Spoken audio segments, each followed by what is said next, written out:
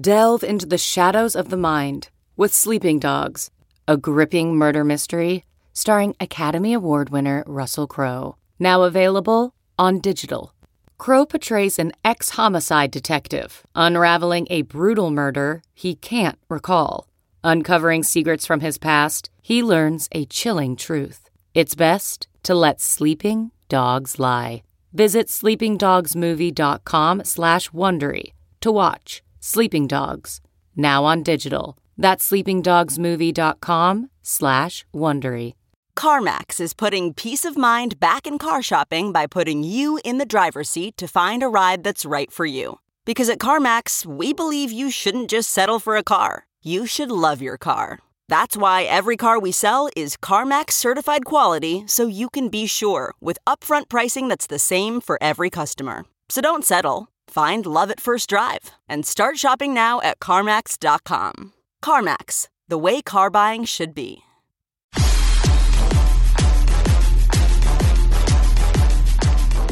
Hello and welcome to the middle of August. I am Liz Loza. I'm joined by Dalton Del Don, and this is the Yahoo Sports Fantasy Podcast. Thank you so much for joining us for episode 2. Dalton, let's get right into it. Jalen Ramsey is not sold on your quarterback, my fantasy crush, Jimmy G. He said that Jimmy G is, quote, all schemes in a GQ article that was just released. What are your thoughts on that?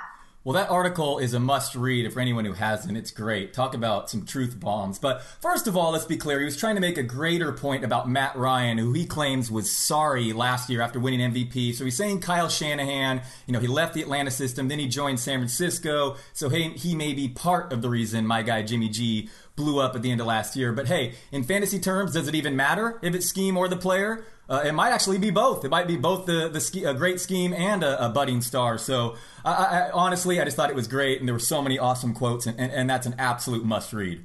I totally agree with you, and I love a player that is not doing the robotic Peyton Manning, Russell Wilson, must repeat what publicist has told me to say. We all beg for authenticity, and then we get it, and people go nuts. But honestly, I'm digging a lot of what Jalen Ramsey said because, he said that my boy Tyrod Taylor, who I have been pounding the table for since the spring, was, quote, underrated. And he even comped him to Marcus Mariota, who's been a hype bunny since his days in Oregon. So it made me feel better about ranking Tyrod QB 17 overall, unlike the rest of you cowards who have him much lower. Yeah, I also thought it was funny that he essentially credited Big Ben's entire career to Antonio Brown. So there are definitely some hot takes there, and obviously I'm going to disagree with his Jimmy G assessment. But it is also nice, some confirmation bias. So I hear you. He definitely did have some positive things to say, like under-the-rated players like Tyrod. Yeah, I dug it. But we are going to dig into all things fantasy, maybe not as harshly as Jalen did in just a moment. But first, I want to tell you about the launch of 2 new pods. First up, the Yahoo Sports College podcast, Go Badgers, featuring Dan Wetzel and Pat Forty and Pete Thamel. That one, keep an eye out for. Also, the Yahoo Sports NFL podcast, which features Therese Paylor and Charles Robinson. And their first guest is Cowboys receiver and burgeoning rapper Cole Beasley. Both podcasts debut on Wednesday and can be found on Apple Podcasts or wherever you download podcasts. And while you're there, check out the Yahoo Sports MLB podcast because that is the OG of the Yahoo Sports Podcast Network. All right, Dalton, do you have any cold pressed coffee nearby, or are you more of a tea guy? What's your morning beverage of choice? It's really unhealthy for me. I'm trying to kick it, but Red Bull is what is. I know it's awful, like blueberry. It's so sugary and just terrible for me. But I'll have a coffee. My wife really likes it. So I go to Starbucks, I'll pick one up. But you do need caffeine in the morning, one way or the other. But I know that's just so bad and so unhealthy. What should be my alternative, Liz? Well, I like to drink green tea. But you and I both have 2 kids at 5 and under. Our kids are the same age, so I understand the need for caffeine, and especially in August when news is breaking like crazy, we've got to stay alert. So Dalton, if I may recommend an alternative to the super sugary Red Bull, which is not Red Bull sugar-free because that just messes with my tummy. Have you tried a highball? Do you know what these are? Only the alcohol variety. What is this other alternative? I love that answer. So a highball is like a super caffeinated LaCroix, zero sugar, not much taste, but you get the bubbles and it keeps you super alert as news is constantly breaking. You want to try one out? Yes, that sounds good. All right, next time I see you, I'm going to bring a bunch, and then we're just going to get wild on highballs. It's going to be nuts. Something that was also nuts, and not in a good way, Derrius Guice. Oh, Derrius Guice lost for the season. He hurt his knee in the preseason opener against the New England Patriots. Everyone just thought it was a little strain, nothing too huge. In fact, there was a clip of Derrius Guice in the locker room saying all is well, but it is not. ACL tear, out for the season. You know how high I was on him. If you could, how are you feeling about this situation? Like, what are your thoughts here? I just think it's a horrible situation. He was emerging as clearly the second rookie to go after Barkley. I mean, there was once a debate, between Penny or him, but to me that was no longer such the case. So, and it's also doubly bad because there just isn't an option behind him worth grabbing. Samaje Perine, fine, move him up. His ADP will rise. Rob Kelly, Chris Thompson, I would find fairly interesting, but I still worry about the recovery from that knee surgery. So just bad news all around. A real bummer. Guys, I would have been aggressive with. I was fine to draft him as early third, late second, and now obviously with no alternative, it just sucks. It absolutely does. I paid $28 for him in our high stakes soapbox auction league. That one hurt a ton, and I just liked his story. I mean, he's such an ascendant character, and so that's a bummer. But is there a rookie that you're hyping in his stead now? Is there a different bandwagon you've jumped on? Actually, the more I looked into it, before even the Penny injury, which we'll get to yesterday, I moved Kerryon Johnson above Penny, above Sony Michel, above Ronald Jones. I just thought of the alternatives behind those other guys like Jones. They're Peyton Barber, Chris Carson, Rex Burkhead. I'm ranking all those guys far more than I am at 31-year-old Blunt, who that's the big competition. Yes, Theo Riddick will get his catches, but Kerryon Johnson, his draft capital, he was early second rounder. His burst score was super high. He's really getting all the hype by the coaches. He had the big run in the preseason game, so he's my guy. The more I look into it, I'm not a big college guy, so I'm kind of learning about these backs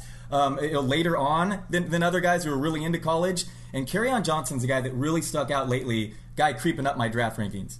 Stay calm and carry on. I agree with you 100%. Patience, burst, vision. He's an awesome pass catcher. His pad level definitely needs some improvement because he runs pretty high, and we know how that can invite contact. But what I saw in the preseason, and yes, it's just the preseason, but when you mention the circumstances and who's behind him, I 100% agree. I was not expecting to see 2 stiff arms and a spin move on top of it. You and I are on the same bandwagon, all aboard, choo-choo. You mentioned Rashad Penny. Now, this was a guy that our colleague Brad Evans was super, super high on. It was refusing to acknowledge the Chris Carson hype coming out of camp, but it's almost as if these circumstances have now forced us to cool on Rashad Penny as much as some of us may not have wanted to. NFL Network's Ian Rappaport reported that Rashad Penny will undergo surgery for a broken finger and is expected out 3 to 4 weeks, which obviously puts his availability for week 1 of the regular season at jeopardy. Dalton, what did you do with Penny in your ranks, and what did you do with Carson in your ranks? Yeah, I was already creeping them closer together as is, but now I moved Penny officially below Carson. Penny I have, I think, 35th, Carson around 30th now. Listen, it's clear to me now that Seattle just really, they dealt with so many injuries last year at the running back position. They wanted to make sure they addressed the position. So yes, they went early with Penny, but that was also a look at the future. And Carson, sometimes it's not just coach speak, even if they are wrong. Pete Carroll loved Carson. He was clearly going to start the year in that starter's role. Now it's a guarantee. So I moved Carson ahead of Penny. And normally I'm the kind of guy thinking more long-term. Like I have Aaron Jones comfortably ahead of Jamal Williams. But in this case, it's not that way. I agree with you. I moved them much closer together. In fact, I have Penny down to RB36 and Carson at RB34. So there's basically just one back separating them. But I 100% agree. And I think, frankly, that Seattle was just surprised. They weren't sure back in April when they traded up to get Penny whether or not Carson was going to be healthy. Carson was a 7th-round flyer for them, so why not lean on a back that's a surprise? And lean into that value. We preach it in fantasy all the time, and ensure your higher draft capital option while you can. And now that the injury has happened, there's no need to get the kid hurt. Run the cheaper option until it's no longer an option. Yeah, I will say the under the hood stats, there's like yards created that aren't blocked. Like Carson actually didn't separate himself from Mike Davis last year, and he doesn't have some high draft pedigree. So I might be wrong, and Penny has these crazy numbers that the metrics say he could be a future star. But missing all this time, learning the blocking scheme, it's really going to be tough for him to make an impact early on in the season. Especially when he has struggled in pass protection coming out of college. That was a knock against him. And they've got a quarterback that was sacked 43 times last season. I know that Mike Solari is the new O-line coach, and DJ Fluker is there, but come on, that's not enough to make me feel super confident. So I agree. We both have Carson now ahead of Rashad Penny. We'll definitely keep an eye on the situation as it develops, but I want to get to more rookies because the preseason openers across the league featured a lot of ascendant talents, and our colleagues Brad Evans and Matt Harmon are going to discuss those now. All right, boys and girls, Brad Evans here alongside Matthew Harmon, and we're going to spin forward some of these standout rookie performances from week one of the preseason. We're calling it the most promising preseason performances. Do not say that 5 times fast. And, some of these guys really stood out to me, just kind of jumped off the screen, not named Saquon Barkley. And we're not going to belabor Saquon. If you're not drafting him in round 1, you're in a league of idiots. Basically, it's the bottom line. But I want to harken back to Adrian Peterson. And the first time that I saw him tote the rock in an NFL game, and it was in the preseason, several years ago.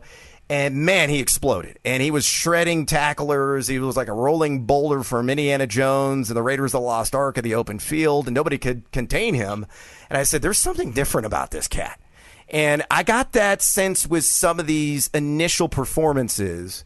It might be a bit hyperbolic, but still it's encouraging signs for some guys whose ADPs are still at a discount. So we're going to list our top 5, again, most promising preseason performances. Peter Piper picked a bunch of peppers.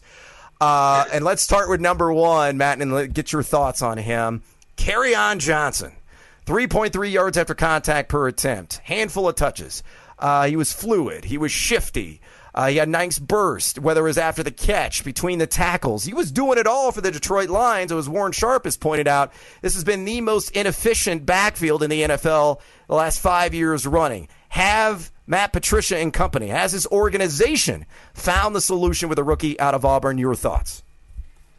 Yeah, Kerryon Johnson's a really good one to start off with. And I'll just kind of double back to what you were mentioning about like a guy that you see in preseason that, they just kind of look the part or they really jump off the screen.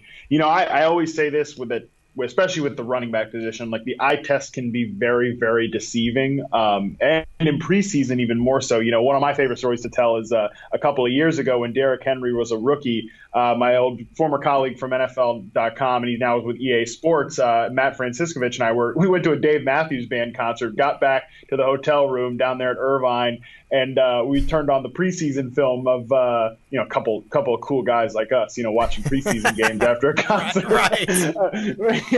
We started watching the Titans versus the Raiders, and Derrick Henry just looked like a god on the field among these third string Raider defenders. And obviously this is a team Kerryon Johnson faced too. And the reason I think this ties together is when I'm looking at these preseason games, not only do I want to see these guys like shine on the field, I want them to be kind of accentuating a drumbeat that we've heard throughout all offseason, kind of putting that finishing touch on a story. And why I do think that's interesting with Kerryon Johnson is the Lions have told us with this new coaching staff, they're now in line with the front office, a bunch of former Patriots here together. They have pretty much said that they want to be more of a hard-nosed run-first team. Our colleague, Perez Paler, wrote a good piece about this. So I like seeing what I saw from Kerryon Johnson. The only trouble I have with him, I have him at I don't know about you, Brad. I have him at RB29 in a tier with a couple of these other guys that we're going to talk about today too.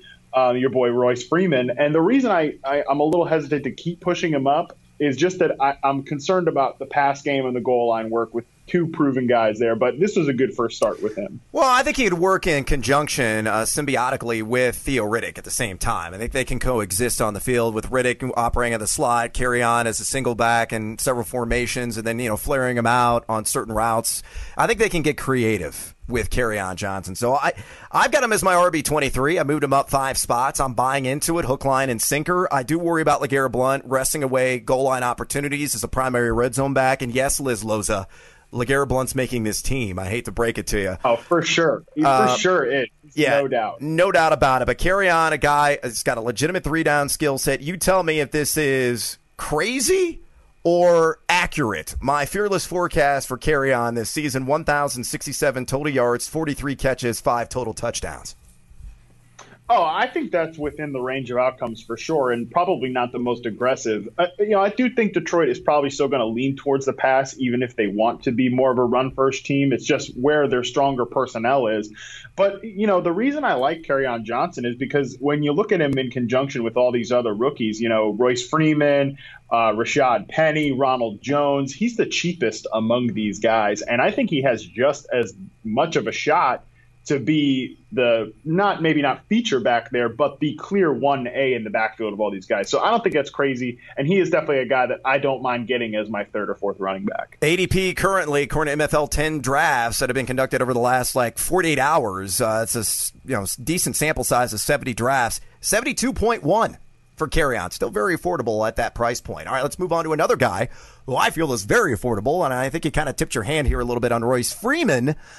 Really stood out, had a brilliant touchdown run where he got into the open field, excellent vision, and then had a nice little jump cut, shifted outside, and then took it to the house. Devontae Booker is just a jag. He's fantasy tofu in my mind. Not all that flavorful unless you douse it in hot sauce. And I think Royce right now at 56.1 and that ADP, that's RB25, still an extraordinary value, though you might disagree with my sentiment, don't you? Yeah, he's been a guy I've been slow to warm up to, but I do agree that this was exactly what you want to see out of the preseason. I'm with you that Booker is a jag. I've been, again, I usually try to be pretty talent agnostic with the running back position, and especially when it comes to these rookies, because I just don't necessarily believe that we're all that great projecting from college to the NFL, especially just off a simple eye test. And so much is based on situation and surrounding talent and how good the offense is going to be. So while I've been getting a little bit more bullish on the Broncos passing game, I think, based on my own philosophy of how to project these positions, that means I got to get a little more bullish on the Broncos backfield. So Freeman's definitely a guy that I'm not totally passing the peace pipe like you are here, Brad. I'm hitting that peace pipe hard, actually. I'm definitely buying a little bit more. So I'm not totally all on board like you are, but I might be coming around a little bit. Again, the important stats, though it was against Pac-12 defenses, in which I think a plotter like a Tim Hightower would probably average 150 combined yards per game against. Number 11 in elusive rating, 3.39 yards after contact per attempt. He's got the body type, 6 feet even, 235 pounds. I think he is going to get 275 to 300 total touches this year behind an offensive line, according to Football Outsiders, which was number 9 in run blocking efficiency. And again, a much healthier overall offensive environment, though the first-string Broncos offense looked like it was stuck in mud in that preseason opener. Yeah. So we'll have to wait and see. But Roy, still, I think, a great value and a guy that I believe will be a top 15 running back this season. Let's transition to a different position. What about Baker Mayfield? He was brilliant, largely with the twos. So, he had a touchdown pass to David Njoku, over 200 yards, couple of touchdowns, made no mistakes. Yeah, he was only 11 to 20, but he looked calm. He looked poised. He stepped up in the pocket, showed some mobility, and he had a strike. I think it was Antonio Callaway in which he rolled out and threw it about 25 yards downfield. Callaway made a nice, toe tap on the sideline, but man, Baker was impressive. Yeah, and that was after really an impressive showing from Tyrod Taylor or is it Tyrod Taylor now? I don't know. It's always going to be Tyrod. I know. Yeah, I feel bad. I don't want to mess up the guy's name, but he's let us get away with it this long. Exactly. What can we do? But anyway, after he had a really impressive showing with kind of their first string group, then Baker comes up and really shows well, with the Callaways of the world. Rashard Higgins is out there. He's been a guy that apparently Baker's been connecting with all camp. David Njoku, you and I were talking before we got started here that he's kind of a guy that both of us are in on as a late round tight end, potentially being one of the few exciting guys. So it was great to see Baker out there. I mean, I'm really curious just how long do you think it's going to take until he kind of takes the starting job? Because I think Tyrod is set up to do well with this offense. But if Baker keeps, rattling cages there with the second team, I think it could be sooner than later. Well, let's see. Cleveland's first 5 games, Pittsburgh, L, even though it's at home. At New Orleans, L. They're going to start off 0-2. Yeah. Then you get the Jets at Oakland, both games that are very winnable in my opinion.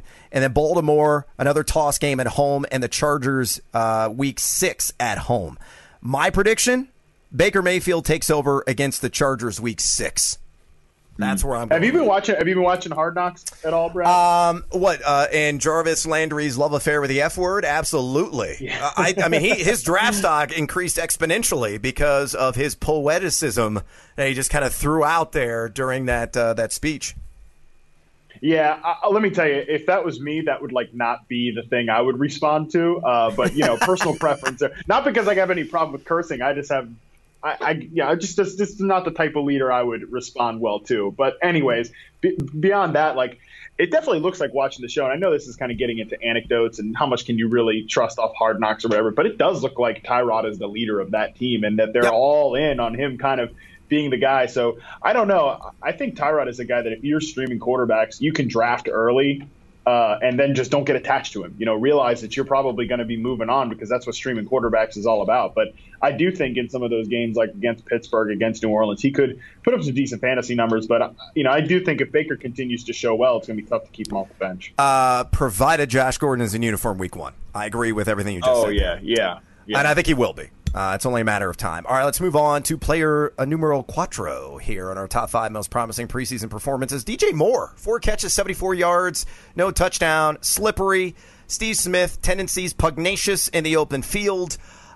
People thought I had the hottest hot take in the history of hot takes on Twitter, saying that Cam Newton is my quarterback 1 overall. Well, what about this dude named Aaron Rodgers? What about Deshaun Watson? Look, it's not that crazy. It's not that outlandish considering he's been top 4 in 4 of the last 7 years. But a lot of it has to do with DJ Moore, who I'm growing more and more on. He continues to climb up my ranks. He's at wide receiver 49. Where do you have the rookie out of Maryland slotted? Yeah, I mean, come on, people. People argue about anything on the internet. That's it's a bold take. I get it, but come on. He's been a good fantasy quarterback, and QB1 is not that far out of the range of outcomes for him, especially because this skill position group I think is clearly the best that he's ever had as a passer here in the Cam Newton era. DJ Moore definitely a part of it. He's a guy I haven't been super bullish on. I have him pretty low at the wide receivers, not because I don't like him. I like him an awful lot. I have him at wide receiver 55 in kind of a tier alongside guys like John Brown, Devontae Parker, Kenny Golladay, Josh Doxson, all of these kind of late round, swing for the fences sort of players. I just don't know that – I said this when we recorded our first podcast, that with all of these guys projected to get pretty decent passing volume in Carolina – I haven't really been bullish on one at cost, but the good thing is, of course, Moore still super cheap. Chris Wessling, who's one of the, in my opinion, best football evaluators out there, he gave the Percy Harvin comparison for DJ Moore. Interesting. Which I thought that was interesting because, checking out his college reception perception, I thought he showed the ability to run routes, to get there. He still needs work. He's definitely raw in some particular areas, especially releasing off the line of scrimmage. But he's undeniably explosive with the ball in his hands, and that's why I did think hey, even if he doesn't develop into that full field route runner, that Percy Harvin comparison is pretty interesting. Yeah, Spark score in the 91st percentile, a 39-inch vertical leap and a 4.42 40-yard dash. He's definitely explosive. There's no question about that. I think he's going to do a lot of damage in the short field in the screen game, especially if Cam Newton is going to be under as much duress as you and I believe he could be. So that's something to consider there. Michael Gallup, 1 catch, 30 yards, pay dirt. Defender quit on the route. I guess lost it in the sun. But he looked pretty good, and you got to watch him in person. I got to interview him about a month ago in Fort Worth. He was my second best wide receiver prospect in this year's draft. Love the route running ability, and I think your eyes confirmed that. Did they not? Oh, yeah. I mean, and talk about another thing that a stupid take that people got mad at me for saying was when I quote tweeted the clip of him catching that long touchdown and said, like, this guy could easily lead the Cowboys in receiving, which is like the coldest take of all time. I mean, have you seen their depth chart? Yeah, right? Like, people are mad about that. It's like, well, does it even matter for fantasy? It's like, that's not my point. My point is just that he could lead the team in receiving. And he's super cheap. I really like Michael Gallup. Obviously, you did too if you had him that high in the draft.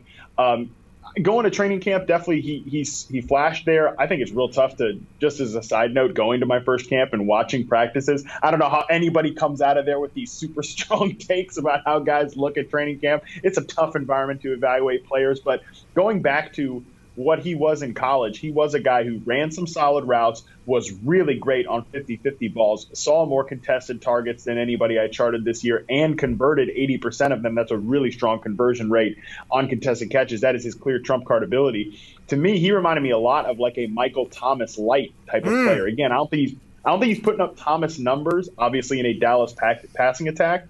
But I do think he's on that archetype of players. You know, Michael Crabtree, Rashard Matthews, Michael Thomas. I think these are all very similar players. And if Gallup can continue this momentum, no doubt about it, he could be a starter. And I think that was the most important thing we saw from him in the preseason. He didn't catch, that 30-yard touchdown from Cooper Rush or one of these goofballs on the Dallas roster. He caught it from Dak Prescott. He's going to be out there with the starters. Yeah, I really like him quite a bit. Again, 52% of the target share up for grabs. Gallup could creep in that top 36 wide receiver rank at some point this season. Quick thoughts on Jordan Wilkins. Is he winning the job over Marlon Mack come week 1? I mean, I thought he had a pretty good shot to do it anyways. He was one of my favorite late-round targets. But now with Marlon Mack nursing a hamstring injury, which is never good for a running back coming into the season, I think Wilkins is the favorite for the early down role. We'll see what happens with Nyheim Hines, who had pretty much a disastrous preseason performance. But I think Wilkins is the odds-on favorite among guys that are on the roster. And he's definitely a great late-round pick because, again, what's most important is this offense is going to be good. If Luck is back there, they're going to be in scoring position, and that's what you want to tether these running backs to is good offenses. So I love Wilkins as a late-round pick. Oh, the brilliant mustachioed Andrew Luck. I'm with you there, and I'm with you on Jordan Wilkins. He's been one of my favorites, 170.1 ADP right now. You're still stealing him right now in average Yahoo drafts. And a player who is a violent downhill runner who's really found the seam extraordinarily well, according to the coaching staff, Tom Rathman in particular, who's coaching the running back. So opportunity, the door of opportunity has really swung open for the rookie out of Ole Miss, who was RB7 in yards after contact per attempt among all FBS running backs last season. Get him on your team. You will profit. And that is a wrap for us here in our edition of Most Promising Preseason Performances. Thanks to Matt Harmon. Loza, back to you. Pretty impressive that Brad and Matt both managed to watch each preseason opener without falling asleep even once. Were you able to do that, Dalton? Yeah, I didn't watch a ton. Do you watch much preseason football? I watched a little bit. I would say I watched about the first quarter of most games. Well, every time I switched to the Niners, a player on my favorite team was leaving in a stretcher, it seemed like. So it was just awful. The 49ers, man, injury after injury, just terrible. What is going on with the strength and conditioning coach at Wright? Ray Wright is your guy. And, fun fact, he was the strength and conditioning coach in Washington previously. And if there is not, we talked about Geis, but if there is not a franchise that's had bad luck with injuries, Washington is certainly it. Yeah. Shanahan says it's football. You got to play. I'm just glad McKinnon didn't tear his knee. He's officially George Brittle, not George Kittle right now. I got to...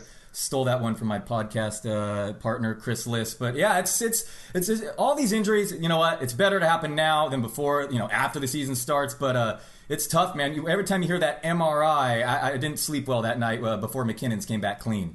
Did you do anything with McKinnon in your ranks? I left him as RB12 mostly because I feel like he's going to see 60-plus catches this season. Yeah, I left him exactly there the same. I'm just hoping he does. The injury doesn't sound serious, so I kept him exactly the same. Any thoughts on Alf returning to Shanny's team? Yeah, that's interesting. He could factor in as a goal line guy there, and it sounds like they're going to give him a legitimate shot to make the roster out of camp. So I think he's actually a factor in deeper fantasy leagues as a stash guy right now. I think he's insurance for Breida, right? Yes, for sure. Yeah, I mean, Breida's not going to return for the rest of the preseason, it sounds like, that shoulder injury. So absolutely insurance.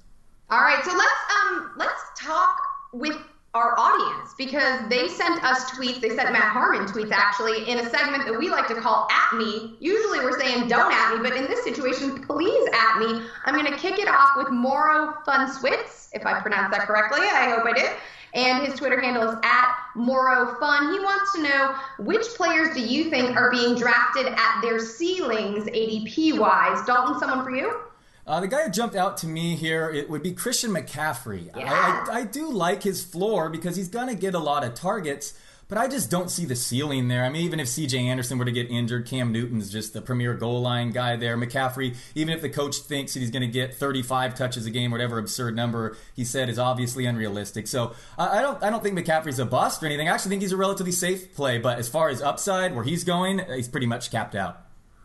Well, you stole my guy. So I'm going to move to Carson Wentz, I guess. I think he's being drafted way too high. He's the 5th quarterback going off of the boards, ahead of guys like Cam Newton, Drew Brees, Kirk Cousins. That is bananas to me, especially when you consider that he is just a third-year player who was hurt late in his second-year run. John DeFilippo's not there, obviously. You don't have Frank Reich anymore, and those were two coordinators, coaches who were so influential in Wentz's ascendance. And, even Doug Peterson said that he's noticed some hesitation in Carson Wentz's game, which you can't blame him. But the thing that made Wentz so special was his improvisational confidence. And now, after a hit like that, you have to imagine that he's going to be a little bit gun shy. And he also, Alshon, the whole team is dinged up. Alshon Jeffrey could potentially start the season on the PUP list. Nelson Aguilar's been out. Your best option right now outside of Zach Ertz is Matt Collins, who's frankly been not making plays, to quote beat writers who've been keeping their eyes on camp. So placing Carson Wentz at number 5 overall is way too high in my estimation.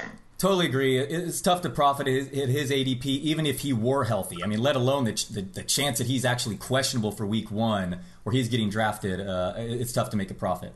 All right, number 2, Jason McFarland wants to know, and his Twitter handle is @GXRNV. Who's your first pick, Bell or Gurley? I know we disagree on this one. Yeah, I mean, I'm fine with either, but I have ranked Gurley higher just as he's younger. I mean, Bell's sitting out again right now. It's just age and situation. I think Big Ben he's more reliant on Big Ben staying healthy, something I'm more worried about than the Rams situation. Sean McVay just loved the scheme there. Younger, the situation, but really we're splitting hairs here. I agree with splitting hairs. I do have Le'Veon Bell ahead of Todd Gurley.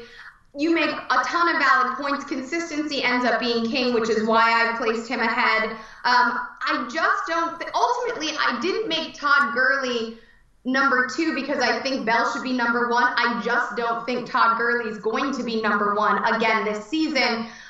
You've seen the addition of John Kelly, and let's not forget that this time last year, Lance Dunbar was supposed to be the pass-catching back, the Chris Thompson West, if you will, in Sean McVay's scheme, but he was hurt.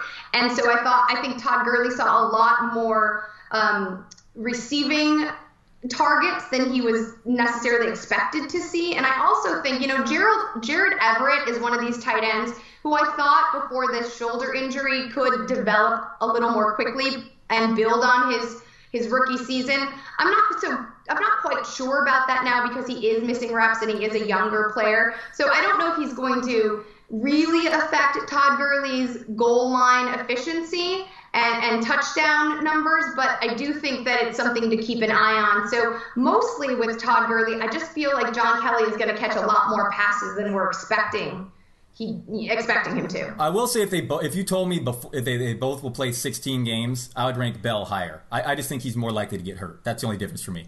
That makes sense. All right.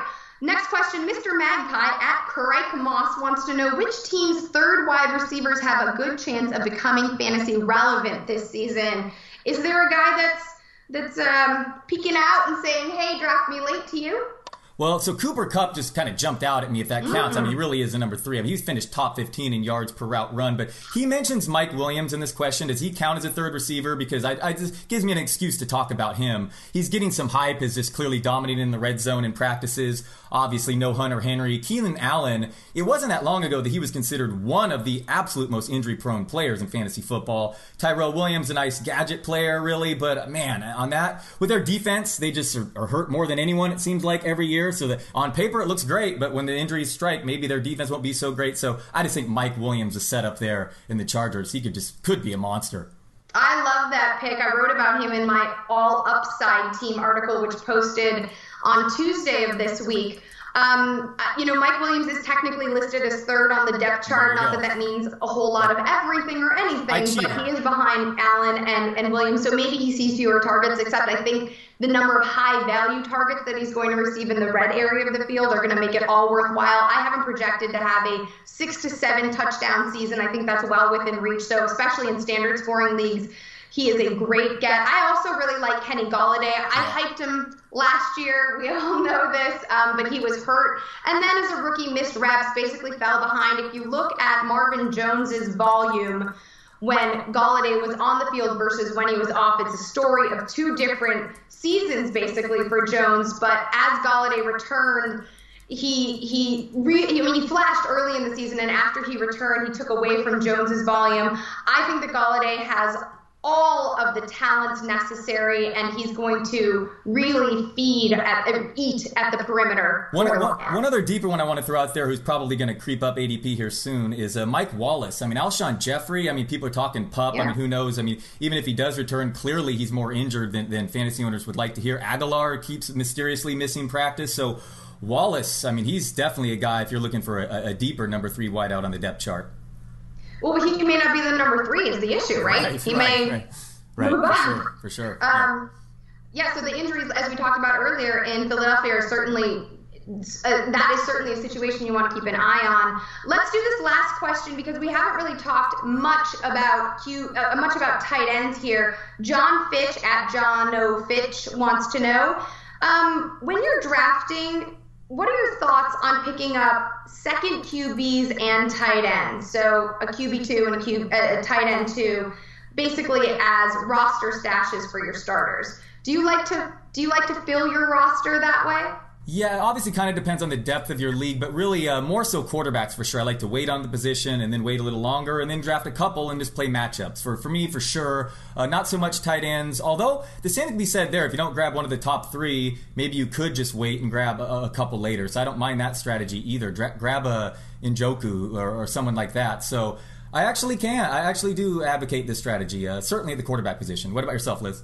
I don't like to do it at all, actually, quarterbacks or tight ends, because this early in the season, I just want to stash as much as I can. I also don't play in a lot of leagues with deep benches, so I like to stash as many wide receivers and running backs as possible because you usually need to start more than one running back or wide receiver, and then when injuries start happening, the cascade occurs. So I don't mind streaming at quarterback or tight end if need be. I usually take a tight end late and move for a value play. This year, I'm leaning into Tyler Eifert's value, even with even with his injury history and the potential that he's not going to see 50 snaps a game. That's not really scaring me off because he is such a huge red zone presence for that entire offense, and nobody aside from AJ Green has been able to compete with that. So I'll take him super late, and if he gets hurt, Tyler Kroft is there. I'll figure something else out. And as for the quarterback, I want a steady Eddie guy. I mean, Matt Stafford to me is someone who's completely undervalued. He's been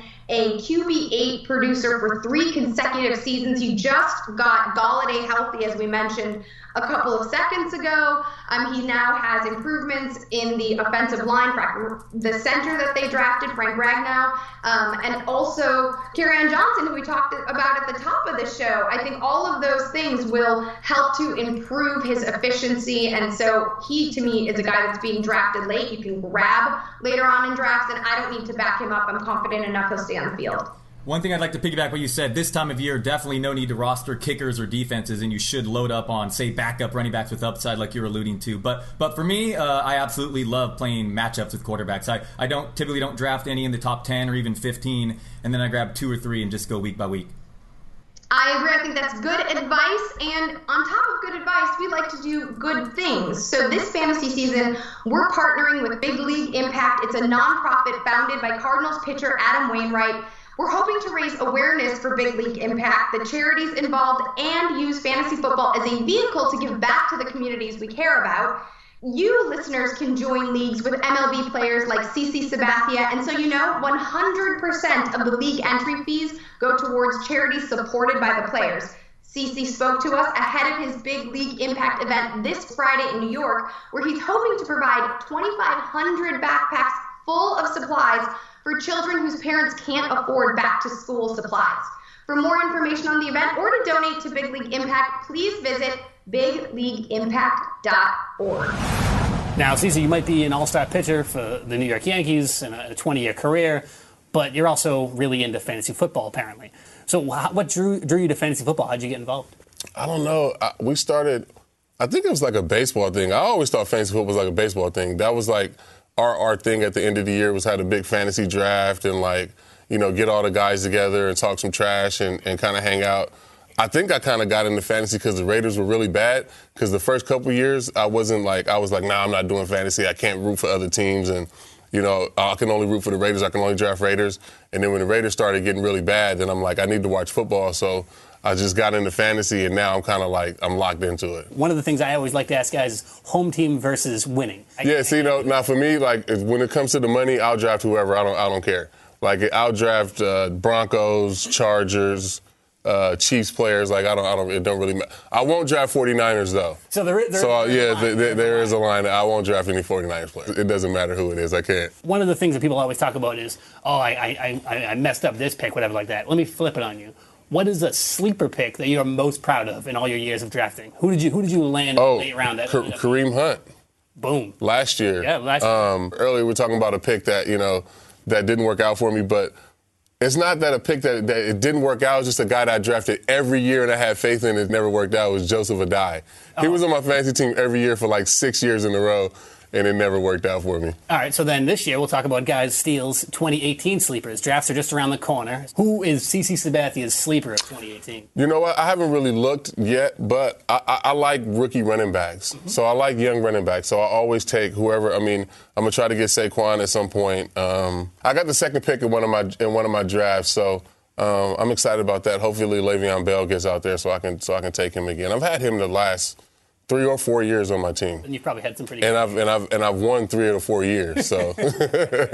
So if I guess this question doesn't involve you, but in the leagues that you run, what is the punishment in the CC Sabathia league for coming in last place? The league with the Yankees, we don't have any punishment for coming in last. None of them really.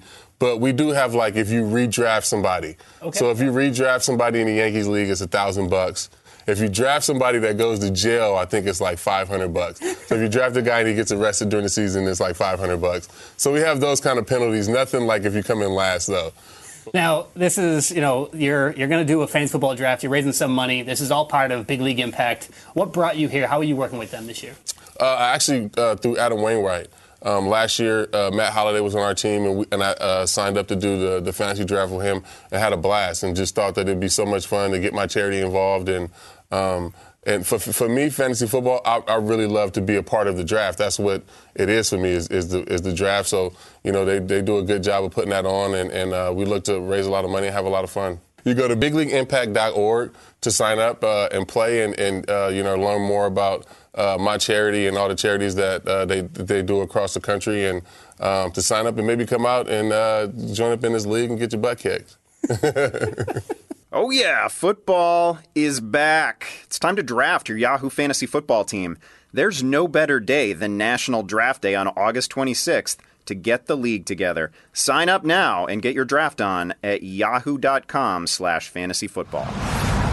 Well, that is incredible work that CC is doing. I believe that he will absolutely make a big impact on the communities that we care about. And Dalton, sometimes when you care about a player too much, it becomes difficult to rank that player. For me, that's Corey Davis. I am infatuated with his skill set, his upside, his potential. I wrote about him in that All Upside Team article that I mentioned earlier, posted on Tuesday. Go take a look. But when I'm mock drafting, I'm realizing that maybe I don't want to take him where I have him ranked. I have him currently at wide receiver 23. But then, I was making a decision between him and Chris Hogan, who I have ranked at wide receiver 34. So quite a bit of space between those two guys. And I'm wondering if I'm too low on Hogan and perhaps too high on Corey Davis. I think the thing about Davis really is his health. And had he not had that scare in training camp, now he just stretched, he's apparently totally fine, maybe I would feel more confident. Or if Rashard Matthews would show up a little bit, I'd have a better idea of what he could do on this squad, because I absolutely believe in what Matt LaFleur, the new offensive coordinator, can do with this offense. But I don't know, Dalton, what about you? What about these two guys? I mean, is it like a foregone conclusion that Chris Hogan should be 10 spots lower than Corey Davis? I have them relatively close. I have Hogan 26 and Corey Davis 29th. They've been close for about the past month, right around within 5 spots for each other. Hogan last year was top 10 in PPR before his injury. Obviously, want to be tied to that Patriots offense. Edelman suspended 4 games, lost Brandon Cooks. I still think Gronk they just care more about keeping him healthy for the postseason. So terrific situation for Hogan. Corey Davis, obviously, he does have more upside. Second year in the league, could be just super, super talented. Not reliant upon a situation like Hogan is, but we haven't seen it before from him, already sitting out practices, so to me, I have him slightly below Hogan. All right, well, you convinced me. I just moved Chris Hogan up to wide receiver 26, so the answer, and this is an important exercise, maybe you do this with some of your fantasy football buddies, you got to talk through it, right? You got to do these mock drafts because you're like, wow, I'm actually higher on Chris Hogan than I realized. So it wasn't about Corey Davis necessarily. It was much more about moving Chris Hogan higher. Who's a player that you're having trouble ranking, and can I convince you to move that person either up or down? I totally agree with you, though, that sometimes I find myself, at best, changing my rankings in the line of fire. In a draft, I'm like, you know what, why do I have this guy ranked higher than the other when I really wouldn't do it myself? So I do find that often the best to re-rank myself. So for me, my guy is Larry Fitzgerald. He's 35 years old. What's he going to average? 10.2 yards per catch. I just know he's not going to end up any on my teams. But I have to rank him top 15 wide receiver, right? I mean, just all the targets. There's just no one else there. It's boring. So I have him 16th now, and I'm guessing that's really low, or it's certainly not high compared to the rest of the industry. Where do you have him? I have him wide receiver 12, so that is lower than I have him, but I feel you. And you know what? Right where he's going, there's a glut of players that I'm sort of meh on. I mean, if I look at my rankings, I've got T.Y. Hilton, wide receiver 11, then Fitz, then Thielen, then Tyreek Hill, then Demaryius Thomas. And those are all players that I feel like aren't necessarily foregone conclusions that they'll be wide receiver 1 producers. Yeah, I mean, it's probably dumb and certainly Fitz has a higher floor, but I have Cooper and Juju ranked right before him just because I know if it really came down to it, I would be drafting Amari Cooper or Juju Smith-Schuster over Fitzgerald because the likelihood of one of those two actually winning your league for you is far higher than Fitzgerald. I'm interested that you think Amari Cooper could win your league for you, especially in John Gruden's run-heavy scheme and with Jordy. I mean, are you buying that Jordy Nelson is looking like the 28-year-old version of himself and is going to pull all the defensive attention? No, Martavis Bryant's terrible. I'm not buying into Jordy Nelson. They may want to run, but I don't buy into that defense. I think they're going to be playing from behind quite a bit. I think they're going to move Cooper into the slot more. Maybe I just can't get that game out of my head, whether it's against the Chiefs or whatever in primetime. But I know that some efficiency numbers suggest that he really fell off the map last year. Not just the usage was the problem, his skill level as well. I'm not talking about just the drops, but it was very high, his early years in his career, and he's still young, and I think just the situation there, I could see Cooper going nuts. I could also see him not even being a top 30 receiver. He's certainly a far likelihood of a bust candidate than, say, Fitz. No question about that. I like his rebound potential. The question is how much he'll be able to rebound within the constraints of that offense. But, nobody talked about the fact that Derek Carr mentioned Cooper was hurt for a lot of last season. Yeah. He was fighting through injury, and we saw young players like Devontae Adams struggle through injury, and then the next season look like a totally different athlete. And so I think Cooper has that potential, but there's no way I'm ranking him ahead of Larry Fitzgerald because of the floor and the net. I mean, Larry Fitzgerald is just such a stud but it's interesting actually, because now that I'm thinking of it, you usually don't rank floor players as high, right? I feel like what we talked about with Corey Davis, like we tend to want to put our upside players a little bit higher, because if we're believing in it, we then think that potential will be filled, and this is not the case. Yeah, I'm probably crazy about Amari Cooper, and Larry Fitzgerald is a little too low at 16. That's why I'm admitting it. That's why I brought him up as my guy, tough guy to rank, because I know he probably should have him 12 or around where you do. Maybe we should split the difference and put him right around 14 and ahead of my craziness of Cooper. But I'm telling you, Cooper or Juju, those guys do have higher ceilings than a guy like Fitz. But I'm admitting it. That's why he's my tough guy to rank. I love it. And see, it is important to work through these issues. Conversation helps, and we hope you all enjoyed our conversation. We will be back next week. In the meantime, go sign up for the game. I mean, that's what we're working towards, right? Go to yahoo.com/fantasyfootball and get your draft on. And if it's too early for you for that, then go get your mock draft on so you can start having these positional debates with us.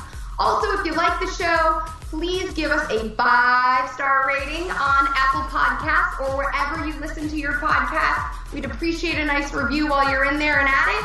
And finally, last step, if you feel so inclined, be sure to follow at Yahoo Fantasy on Twitter. Spread the word on social media about the podcast. I am Liz Loza. You can follow me at LizLoza_FF. And Dalton, let's take us out. Follow me at Dalton Veldon. Thanks, Liz. It's a lot of fun talking football with you. All right, win big, guys. We'll be back next week. Look around. You can find cars like these on AutoTrader, like that car riding your tail. Or if you're tailgating right now, all those cars doubling as kitchens and living rooms are on AutoTrader too. Are you working out and listening to this ad at the same time? Well, multitasking pro, cars like the ones in the gym parking lot are for sale on AutoTrader. New cars, used cars, electric cars, maybe even flying cars. Okay, no flying cars, but as soon as they get invented, they'll be on AutoTrader. Just you wait. AutoTrader.